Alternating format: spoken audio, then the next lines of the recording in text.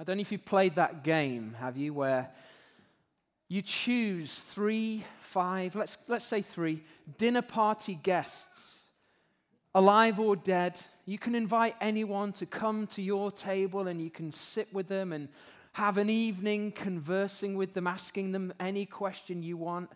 If you haven't done it, why don't you just have a little think as I'm speaking? Who is it? If you could ask anyone, living or dead, who would it be?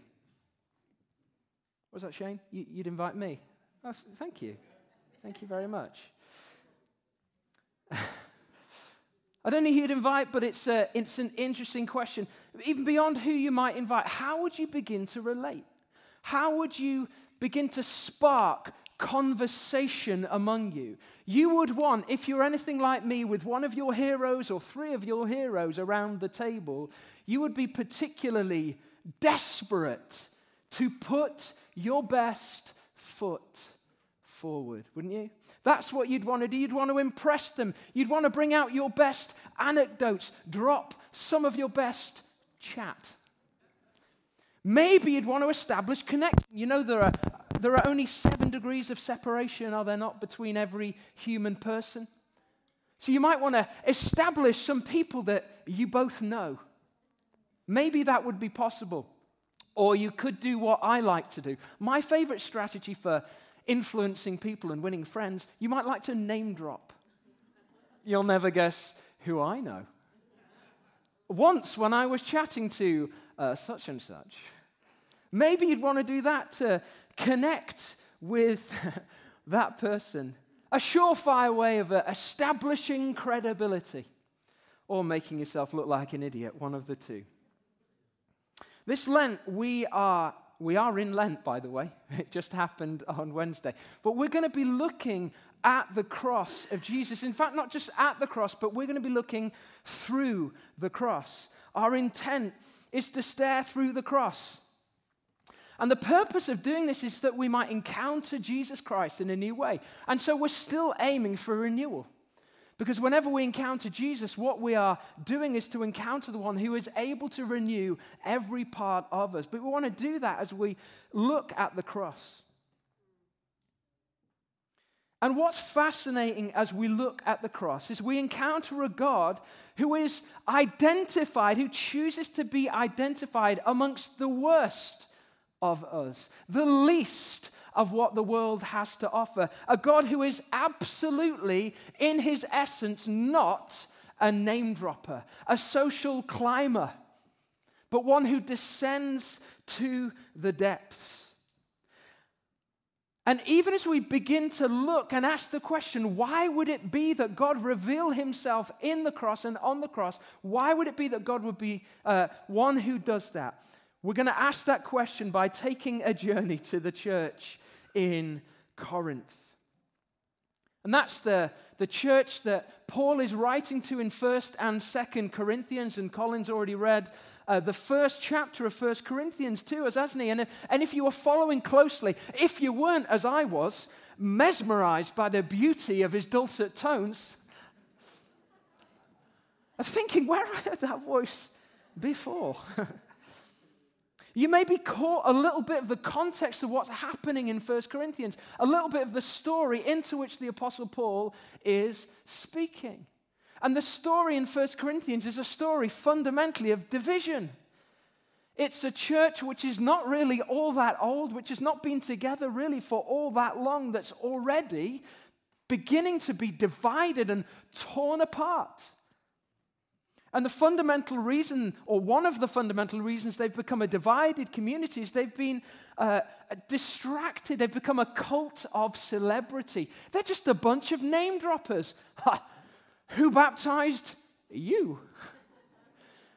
Stephanus, no, who was it? Apollos baptized me, or Cephas or Cephas baptized me, or I was baptized by Paul. I love it, and we all laughed, didn't we, as Colin shared that. Paul couldn't even remember who he'd baptized. Isn't that great? Let's just read that again, because it's jokes. I thank God that I did not baptize any of you, except Crispus and Gaius. So no one can say you were baptized by me, brackets. Yes, I also baptized the household of Stephanus. Beyond that, I don't remember if I baptized anyone else. Anyway, that's just fantastic. So they've become name droppers. They've become distracted by the cult of celebrity. They want to align themselves with different human voices. That's what they're wanting to do, and it's all a power play. And alongside that, they're also seeking power through what they deem to be powerful spiritual gifts. They're particularly infatuated with the gifts. And among all the gifts, the gift of tongues, because they see it as an angelic language through which they're participating in the most powerful expression of spirituality. And all of this name dropping or gift dropping, it all seeks to divide and distract from the true message of the gospel. They've forgotten the basic Christian story. And they've begun to live in a worldly story, a worldly narrative. And it's causing pain and heartache. And Paul writes to the church to get them back on script, to get them back on message. How does he do that? With a relentless focus on Jesus. But not just on Jesus. Interestingly, in 1 Corinthians 1, Paul doesn't focus on the life of Jesus. He doesn't say who preached that message about the kingdom. Refer back to Matthew 6. No, Paul refers specifically to the cross of Jesus. They'd forgotten about the cross of Jesus. They had become offended by the cross of Jesus. For them, it had become unpalatable, and so they focused on a message which had better play with the focus groups in Corinth. It was more of a seeker message. That's what we need, a seeker-sensitive Christianity. Let's talk to them about how they can have their best life now. You heard one of those messages?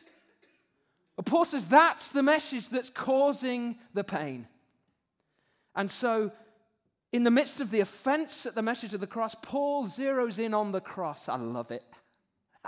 The very thing they didn't want to look at, he makes them look at it again. But why would they have been offended?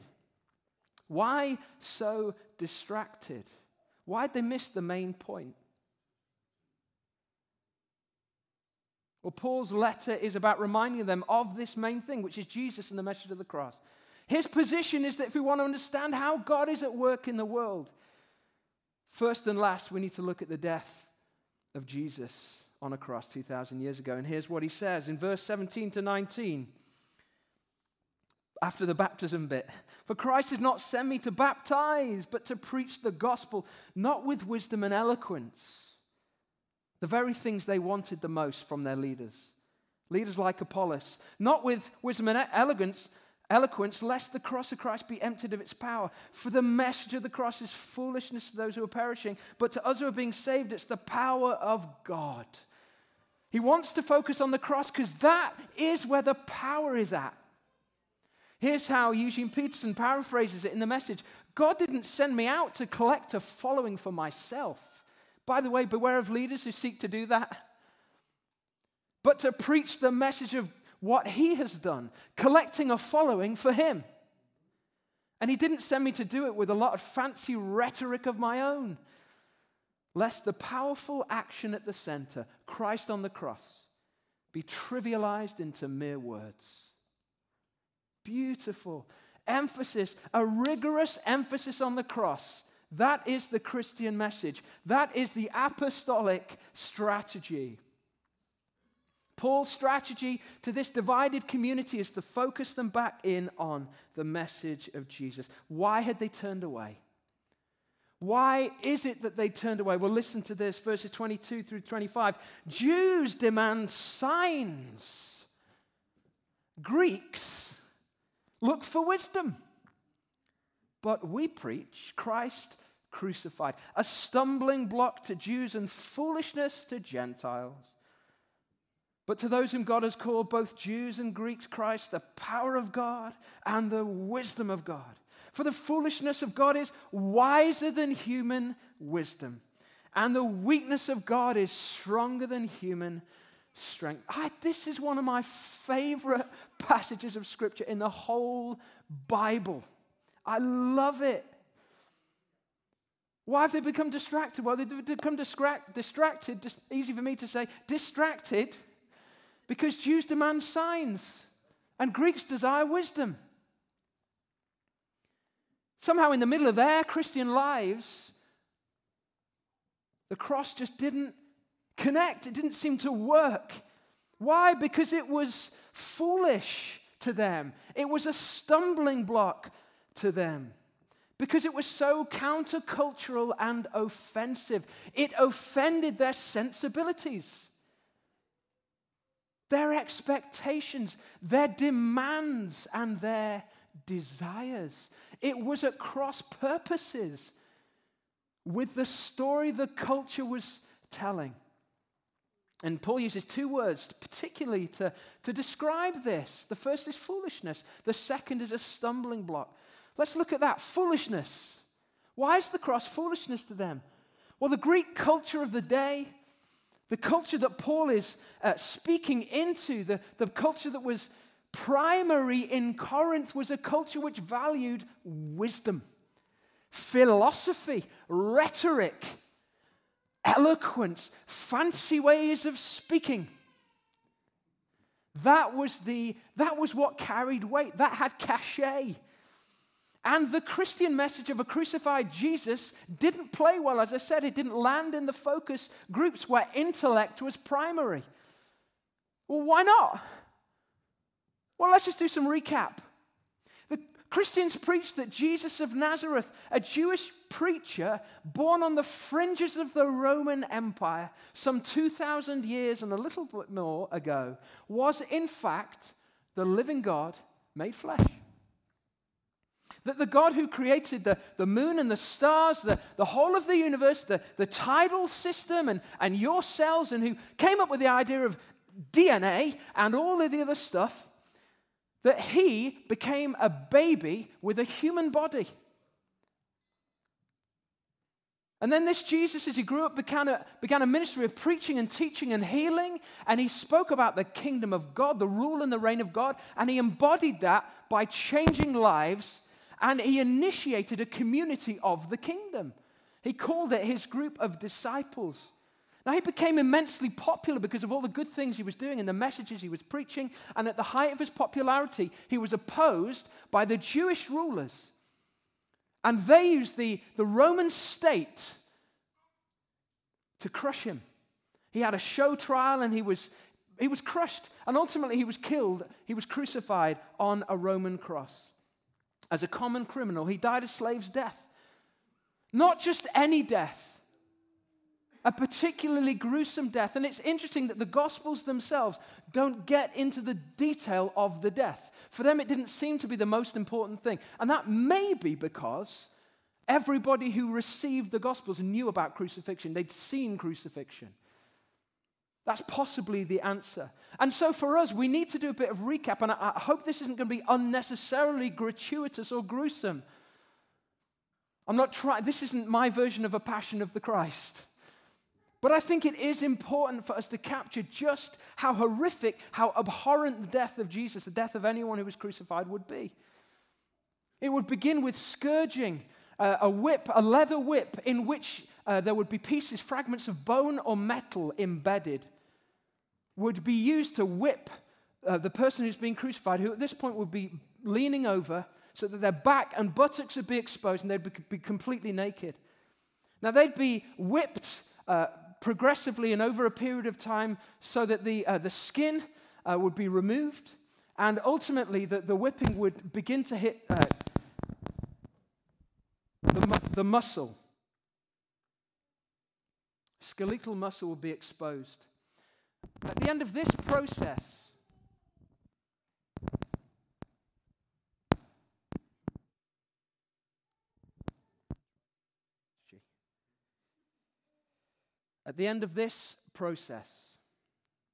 often the victim would be so weak they'd be unable to walk. Jesus was clearly in this place because somebody else had to carry his cross for him. We see that in the Gospels. But carry their cross they would have to, and they would be, at this point, subjected to corporate ridicule. People would gather around and spit and shout and call names. So this is now not just the physical torture, this is the psychological torture of crucifixion. And the victim would be ultimately led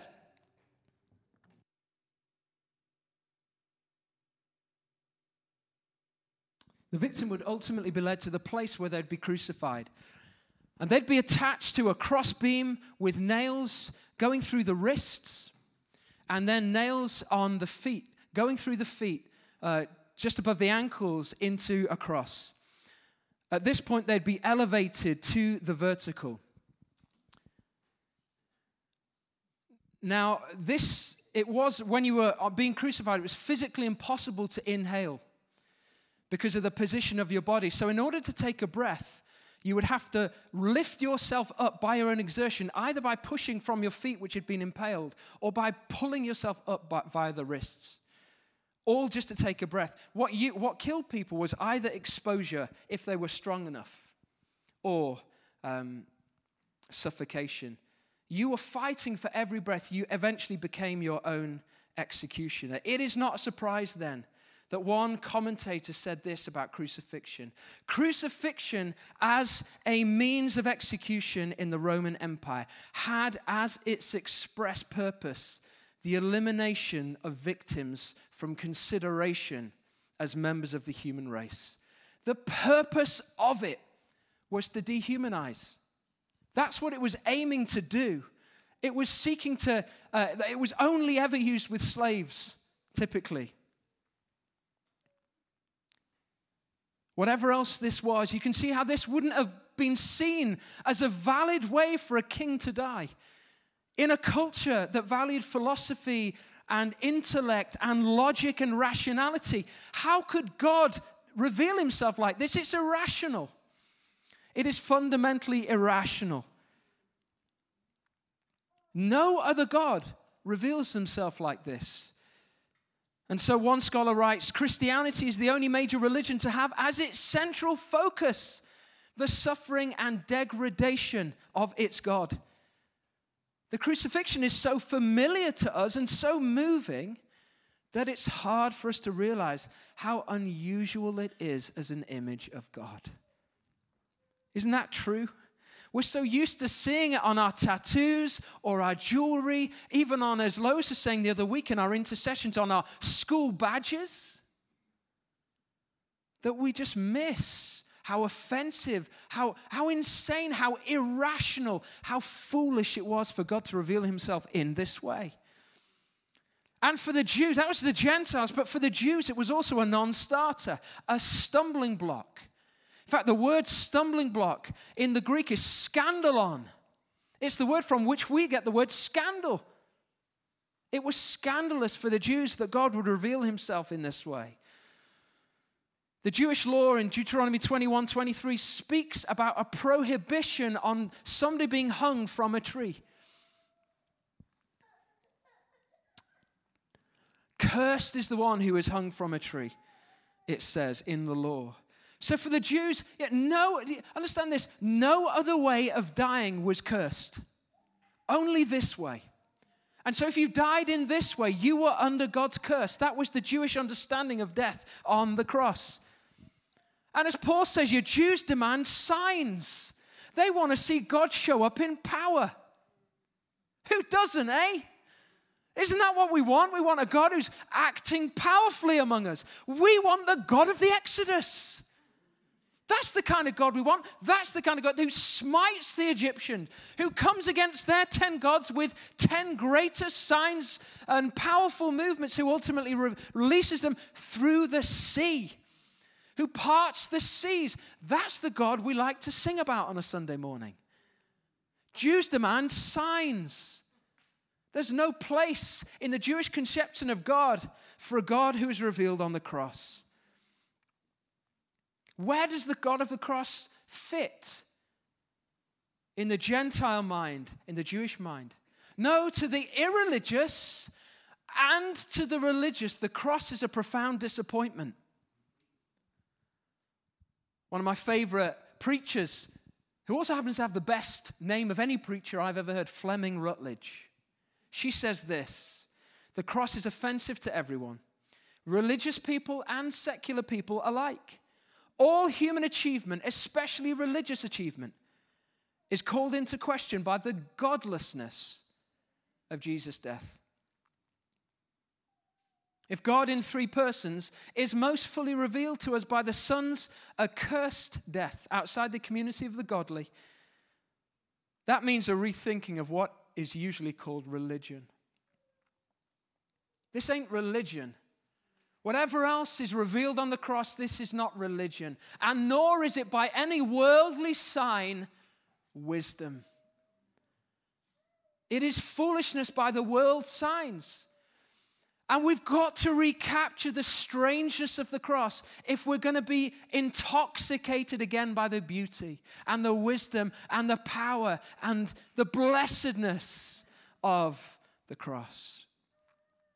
Now, the reason the Corinthian Christians had rejected the message was that it flew in the face of every single cultural expectation then, just as it does now. The cross is the great reversal. Listen to what Paul says, verse 23. Jews demand signs, Greeks look for wisdom, but we preach Christ crucified. A stumbling block to Jews and foolishness to Gentiles, but to those whom God has called, both Jews and Greeks, both the religious and the irreligious, to those who God has called, Christ, the power of God and the wisdom of God. For the foolishness of God is wiser than human wisdom, and the weakness of God is stronger than human strength. In this place, in the cross and on the cross of Jesus, that is where God reveals true wisdom. That is where God reveals true power. It is an unlikely message. It's an unlikely place for God to reveal himself as the only wise God, as the all-powerful God, and yet that is just the place Christians believe that he does reveal himself in that way. It is on that place, as we will see in the weeks to come, that he judges evil. It is on that place that he reveals his mercy and his love for all people. It is on that place that he disarms the powers and the principalities that are arranged against every good force in the universe. It is on that place that he is seen as the universal victor. It is on that place that he makes everything new. It is on that place and in that place that he atones for sin. There and there alone, God deals with all of that. It is on that place, on the cross of Christ, that he justifies us. And that it is in and through that place that we are sanctified, washed clean, remade. And it's through the cross that he's remaking creation. It's good news, folks. It's good news. It's strange news. It's strange news, and it is good news. Christ, the power of God and the wisdom of God. God's wisdom, God's foolishness is wiser than human wisdom. God's weakness is stronger than human strength. It's so good. It's so good. So what? What does it mean for us? What does it mean that God is revealed in this way? What does it mean for us, for you and me today? What if this is a pattern for God's activity in our lives? What if God's activity in your life, what if God's desire and design for your life is not to make you, in a worldly sense, stronger and stronger and stronger? What about if God's vision for you in a worldly sense is not to make you more and more impressive, more and more comfortable, safer and safer and safer? What if God doesn't want you to cocoon you so that you would be untouchable? What about if God is actually calling you to take more and more risks, for you to enter into adventure with him? What about if God is actually, his design for you is to make you weaker?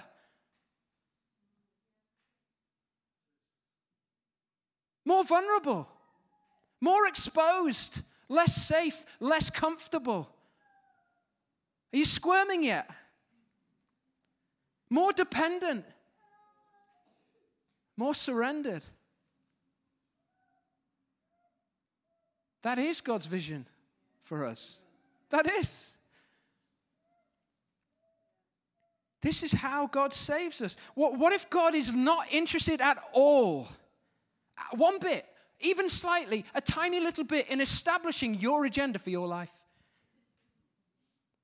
Completely disinterested, but really, really, really committed to establishing his kingdom in your life as you take up your cross daily. It's a complete reversal from the story that culture's telling. He's not actually interested in what you think your identity is. Your life is, you have died, and your life is now hidden with Christ in God. We take off the old self, and we put on the new self, which is Christ. We're crucified with Christ. That's the gospel. And so all this stuff about asserting rights, which is so prevalent in our culture, whenever we're doing that, we're not thinking as Christians think. We lay down our rights for the benefit and the betterment of others and for the worship of Jesus. This is how God works in the world. It's how he wants to work in our life. How does he want to work through us and beyond us? What if the cross is the way that God works in the world? It is. Right on. What about if he is at work amongst the foolish and in the midst of the foolishness?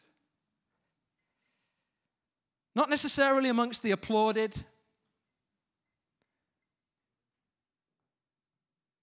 but amongst the despised, the weak.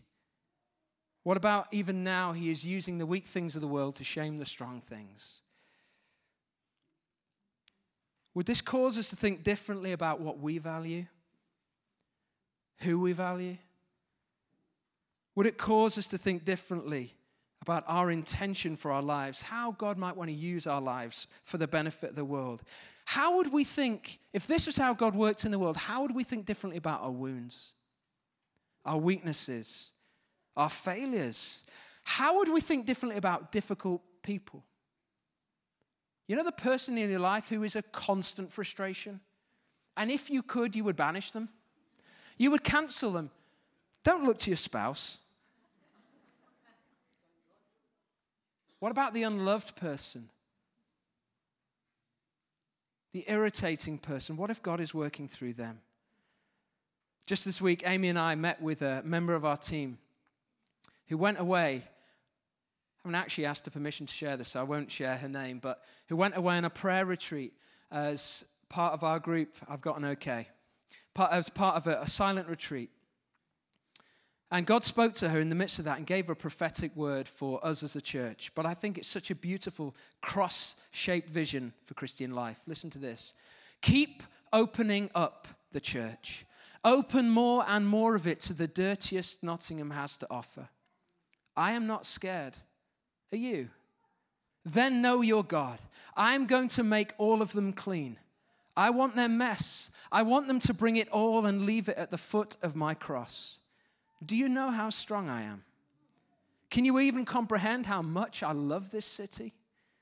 Don't bring me the ones who are easy to fix. Bring me the worst, the most despairing, horrible, rude, downtrodden, disillusioned, and ugly you can find.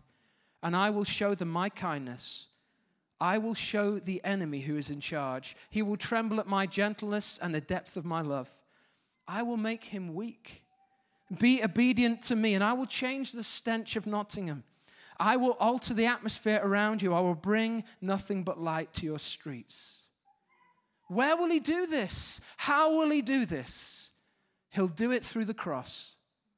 He'll reveal his kindness through the cross. Where will the ugly, the despairing come? Where will the addicts come to find mercy? They'll come to the cross. And there they will find mercy. And there they will find salvation. And there they will find healing. And there they will find transformative power. There and there alone. Because the wisdom of God is wiser than human wisdom. The foolishness of God is wiser than human wisdom. And the weakness of God is more powerful than human strength. As we begin this series in the cross, and as we think about how we like to identify ourselves among others, let us make a decision to identify ourselves at the cross, to be identified with this story once and for all.